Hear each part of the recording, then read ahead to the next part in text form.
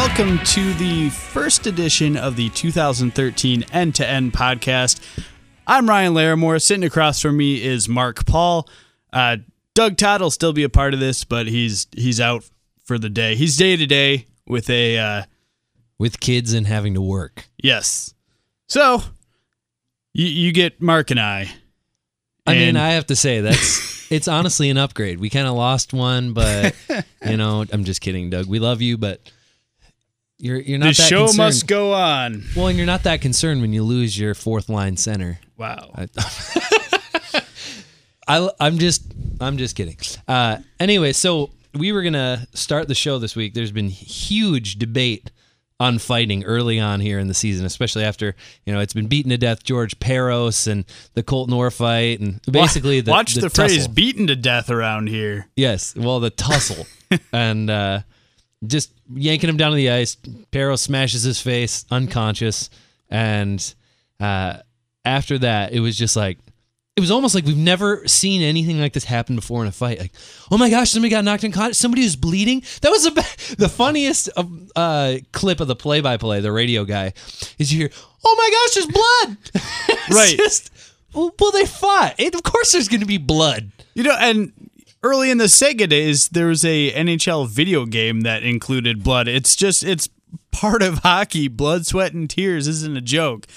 But I thought it was funny how much people made a big deal about Parros hitting his face on the ice. Obviously, you don't like to see that, but that could happen a million different ways in the NHL. You could be out in front of the net, and someone could, fall and haul you down with them. The hitting of the face on the ice is what prompted this whole debate, but it's also kind of a non-issue in the fighting debate. Like it could happen anywhere. Right, yeah. Anytime a player could fall over. And I get the idea that, well, it wouldn't, genuinely that wouldn't have happened if they weren't fighting. But to me, you'll get people, oh, that was a pointless fight. Well, if you actually went back and you watched the play before that, George Parros is protecting his own player. I can't remember who it was that got hit, but it was a questionable hit, not an illegal hit, but just one of those like, dude, if you're going to touch our player like that, we're coming after you. Which, by the way, is what George Parros is being paid to do. And I'm sure I would love to hear what he has to say now that he's kind of unintentionally, blown this thing up. And it's his job that would be on the line if they did go ahead and say, let's ban fighting, because other than what he did that night against Toronto, what's his purpose in the league? Right, yeah. George Parros has won a Stanley Cup. He didn't win as the second or first line winger, that's for sure. The guy played the fourth line. Now, when he won the Cup, I know it was 6 years ago. He had some more talent, a little bit more speed than he did now. But a guy like George Parros, and similar to, we go to the whole Kessel, John Scott, and that whole deal in the preseason with David Clarkson jumping off the bench, and that's been also beaten to death. But when you look at these things and you're like, dude, if you took away fighting, there goes 50, 60 guys' jobs, potentially. Which you got to imagine, the NHL polls pretty strongly, the NHLPA, I should say, polls pretty strongly in favor of fighting. And I wonder how much of that is guys looking out for other guys' jobs. Like, you don't want to be, but if it's anonymous, I guess they should give their honest opinion. Well, and I think because they polled him 2 years ago, and I want to say it was over 97% of the players said yes to fighting. Yeah. So, and to me, it's hard for me to say to these guys who are on the ice every night, skating around, like, you are wrong about fighting. Like, who am I to tell the players on the ice to say it should be banned? I'm just, I'm a spectator. I'm not part of the game, which kind of brings me around to Steve Yzerman, who was part of the game, who came out and, basically said, as, hands clean as you can say it, we should ban fighting. And Mark, I know you had some thoughts on, Yzerman's ability to come out and say that because of... Well, I think the reason why he wants it gone is because he's a general manager. And generally speaking, general managers Well done. really appreciate their players being able to play every 82 game of the season. Now, it seems strange to me that somebody who benefited from players like Joey Kosher and Bob Probert and Darren McCarty, three guys that, I mean, there wasn't much more to their game other than fighting. I mean, McCarty had one fantastic goal in the 97 playoffs, and since then, and even before that, he was, a guy that could maybe score 12 to 15 goals in a given season when in like his prime. He had a few years where he was decent, but for the most part, they became that fourth line guy you sent out to protect your stars. And nobody, for the most part, touched Yzerman. People left him alone. And it's similar to I know everybody talks about Gretzky and Semenko and blah blah blah. And when Gretzky eventually went to the Rangers and there really wasn't that type of player there, he got the snot beat out of him.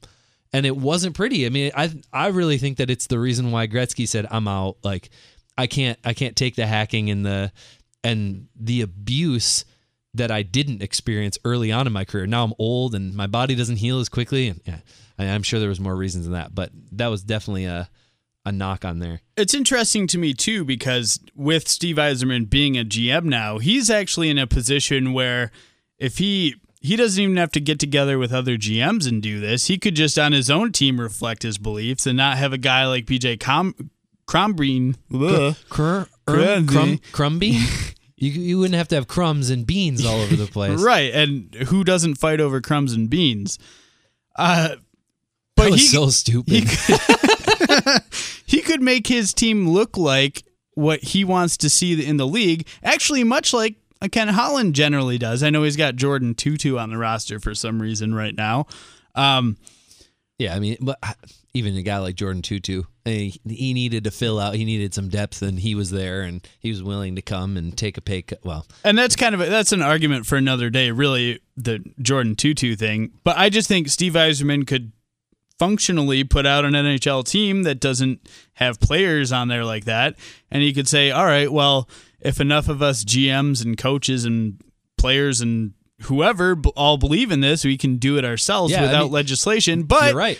Do you see that? Is that happening? You're right. Even players, even if players wouldn't vote fighting out, GMs and owners can say, I don't want you to have anybody that wants to fight. If a player fights, then we're gonna figure out we're just gonna bench him. And I'm sure that would go against some sort of PA. You'd get blasted for that. But I mean, when you have a guy like BJ Crombeen on your team, or you have players that, and especially players like Colton Orr, and you have John Scotts of the world, and I'm just saying, teams like the Red Wings have excelled in this league by ignoring that role, and they don't seem to have an issue going forward. So why not? If Steve Yzerman's so against it, he could put it right there on the ice. And is it really that? Can you really say that the Wings have benefited from not having those types of players? Because now I know they won the Cup in 2008 and went to the finals in 2009, and that's all well and good. And I think that if the Wings went the next 8 to 10 years without being in the finals, we would still consider them, hey, we just won the Cup. Obviously, there's going to be some downtime, but I'm not saying they benefit, by the way. I'm just saying they excelled without that role. They have in the past, but like in the last few years, where I would say that since then, it's maybe become more important than it was in the 2 years that the Wings went to the finals. I would agree, and especially with their move to the East. I'm not saying that the role is obsolete. I'm just saying that if Steve Yzerman wanted to, he could say, I'm putting my money where my mouth is. Here's my team. No one here is going to fight you. Fighting's over. If every GM in the league does that, you don't even have to legislate it. Very true. But that's not what's happening, so clearly someone feels that there's a need for it. I agree. How many years do you think it is before we see formal fighting eliminated from the game, if at all? I think it's going to be when Gary Bettman leaves. Not to say that Gary Bettman is a champion of fighting, But he's, of all the issues in the NHL, it's really seemed like he's avoided this one. And you got to imagine he's in the stretch run of his camp. He doesn't want to be the guy that dumped fighting and lost 3 seasons to lockouts, essentially. Right. So, and I'm sure there's plenty of other reasons, but I think it'll have to come after Gary Bettman. And that's a good point. I also think that Gary Bettman, for all the mistakes that fans would put on him, no, we all know that owners like Gary Bettman for the most part. They appreciate what he's done. He has effectively made the NHL relevant again. Took them, after the lockout, and has since really allowed for player buy-in and all this. And I think that he's done a better job than fans are really willing to give him credit for. Oh, absolutely. But I think that he knows that fighting is a moneymaker. How many people do I know that I say, oh, yeah, I love hockey? And they're like, oh, yeah, I like the fighting. The fighting's pretty cool. Like, hockey is known for the fighting if you're not a fan. And sometimes I think that the fighting draws fans in. It can get you in the door. Yeah. Now, the rest of the game is going to be what keeps you there. If you fall in love with the rest of the game, you're a hockey fan. But just to get them in the door, just that prospect of there could be a fight, I'm sure that draws in. Why do you think people go to junior hockey games? All the talent. And the funny thing is, it would be interesting. And now I don't know. This could go the opposite way and prove me completely wrong. It would be interesting to look at junior hockey's ticket sales since they've implemented some rules against fighting. Now they haven't banned fighting, but I think it's 7 fights and you're suspended for a certain amount of time, 3 games or something like that. I'd have to check on that, but I'm going to highly doubt that that's changed anything in junior hockey. Well, mostly because most of those people haven't figured it out yet that's in existence. Well, that and most of those franchises are in Canada, and I think a lot of those franchises sell tickets, just from existing. Fine, let's look at the Plymouth Whalers and the Saginaw Spirit. I mean, if I don't think people have noticed yet, and I don't know. I just, if you're going to junior hockey, odds are you're a hockey fan at another level. That's true. Sorry, or you're 7 years old. Douse your argument in water. Yeah. No, that's fine. I mean, speaking of, maybe somebody that is willing to go the extra mile to put his team over the top and energize his team, which is what a lot of fighters and enforcers will do. But Patrick Waugh took out his energy and passion on a wall in between benches with blanking on the team that they were playing, Anaheim. Mr. Okay, when you're the less sane looking person and you're looking at Bruce Boudreau, you're over the top, and maybe you might need to reevaluate yourself as a human.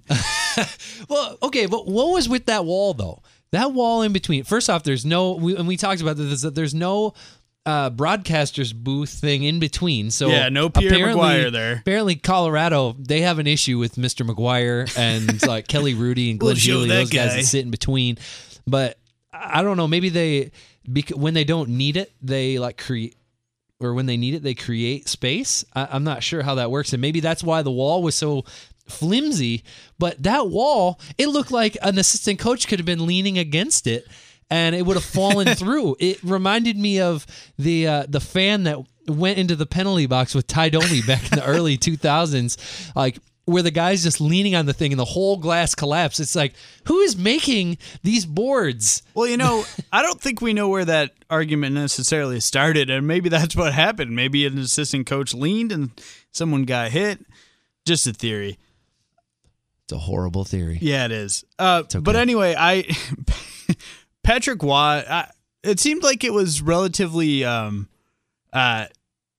taken in as a positive note that happened. Like, look at this guy's passion and his fire. But I think a lot of coaches around the NHL are going to look at that and say, I don't want to deal with that any night of the season. Yeah. A lot of coaches came out and said stuff about it because, obviously they're asked about it at press conferences. And I remember reading that Barry Trotz was saying, there's no place in our game for, it was the yelling at players. Yes. That's what Boudreau was saying, that Waugh was yelling at players, and that, if you're going to be a successful coach, you don't yell at the other team's players. And Patrick is came out pretty quickly and said, that guy's a liar. And did you see that? No, I didn't. He came back and he said, that guy's a liar. I wasn't yelling at players. I was yelling at him. He's classless and he's a liar. Well, Patrick, I guess he quickly turned that into a he said, she said. But I guess we already have Patrick Waugh on tape being a crazy coach, because I think you and I probably once a year pull up him having his kid go beat up that other goalie. Yeah, when's he going to bring in his kid as a fourth line enforcer? The time is coming. I can't wait. Along with all the other good kids in Colorado. I don't know if you've had a chance to actually watch some of their games, but Nathan MacKinnon, he looks like he's going to be a stud. He kind of reminds me in a way, not necessarily in the way that he plays, but in the way that they're protecting him by allowing him to be the third line center. Reminds me of how the Leafs treated Kadri last year and how successful Kadri was, because he didn't have to take faceoffs against other teams' first lines very often, and he was able to play against players that maybe didn't have as much talent as him, and he was able to dominate. And I can kind of see that from MacKinnon. Like, I'm not expecting 60, 70 points from MacKinnon, but it doesn't hurt when you have, two other really good centers in Colorado that are taking up that space. But yeah, absolutely. I think the matchups he's going up against are going to help him, dip his toe into the water a little bit more than maybe other lean franchises allow their star player to do. Colorado is an interesting place because they don't lack talent. They've just the guys they have: Ryan O'Reilly, Nathan MacKinnon, Steve Downey, Matt Duchene, Paul Stastny, like all those guys could be on any team's top six. Right. Well, maybe not Steve Downey, but I think that you'd take any of those guys to be your second line center. Duchene is an interesting one because he has been touted as this guy that should be an elite first line player, but I think he's more of a second line guy. And not that there's anything wrong with having 3 second line talent players. Now, obviously MacKinnon will step into that first line talent and be able to play at that level, but maybe just in a year or two. But Colorado's an interesting team, and Varlamov has looked great so far. Yeah, and you got to wonder how this is the only team in the league, I think, maybe other than maybe Ottawa, that Waugh could coach like the way he is coaching and get away with it, because he doesn't have a real veteran group who's going to, roll their eyes at the coach making a fool of himself. And I wonder if this is the right fit in the right place at 2-0 so far, so it's not a big enough sample size to really say so. But I think it could either be really good above expectations, or there's a chance where maybe that, later in the season when Waugh's yelling at you, you're kind of like, all right, I'm over that now. Worked well the first few weeks. I think it depends a lot on if they're winning games, obviously. I see Colorado, not necessarily because of the coaching, but I think back a few years ago after Ryan Nugent-Hopkins had been drafted by the Oilers, and there was some big expectations. I remember the Oilers had a hot start. I can't remember what year it was, whether it was 2 or 3 years ago, or if it was Taylor Hall that had first been drafted and Nugent-Hopkins wasn't there yet. But I remember they got off to a fast start. Oh, it was 2 years ago because they were first place in the league. Oh, yeah. We probably have a podcast. And they were flying. And I could see a hot start from Colorado and then a slow fizzle. Yes, a fizzle is a great way to put it. Because collapse, I don't think it would be, but expectations, I think, may adjust, and then there may be some disappointment. But I can see that. And I think Colorado and Edmonton they're very good comparisons. I think Colorado is that, maybe 2 years ago Edmonton, where you can see they have this talent. Actually, and they're more veteran talent there, though. Like Paul Stastny, the guy's about to become a UFA. He's been in the league for 8 years. And still only, 27, I think. Yeah, 27 or 28. So Paul Stastny, I think, is definitely gone, because there's no way they're going to be able to keep Riley, Duchene, and MacKinnon all happy, all playing center. Now, I know Riley can play the wing, and Stastny can shift to the wing too, but I think MacKinnon, I'm sure at the end of this year, they're going to say, all right, you're moving up to the first line. It's certainly nice to see them commit a little more to the Colorado. it's certainly nice to see them commit a little more to the Colorado Avalanche, because I know since the great run of the 90s, a lot of people have questioned the ownership's desire to really put a quality product on the rink there. And I think if you look back, the way they've kind of nickeled and dimed players in free agency has kind of even sent that message without them having to come out and say it.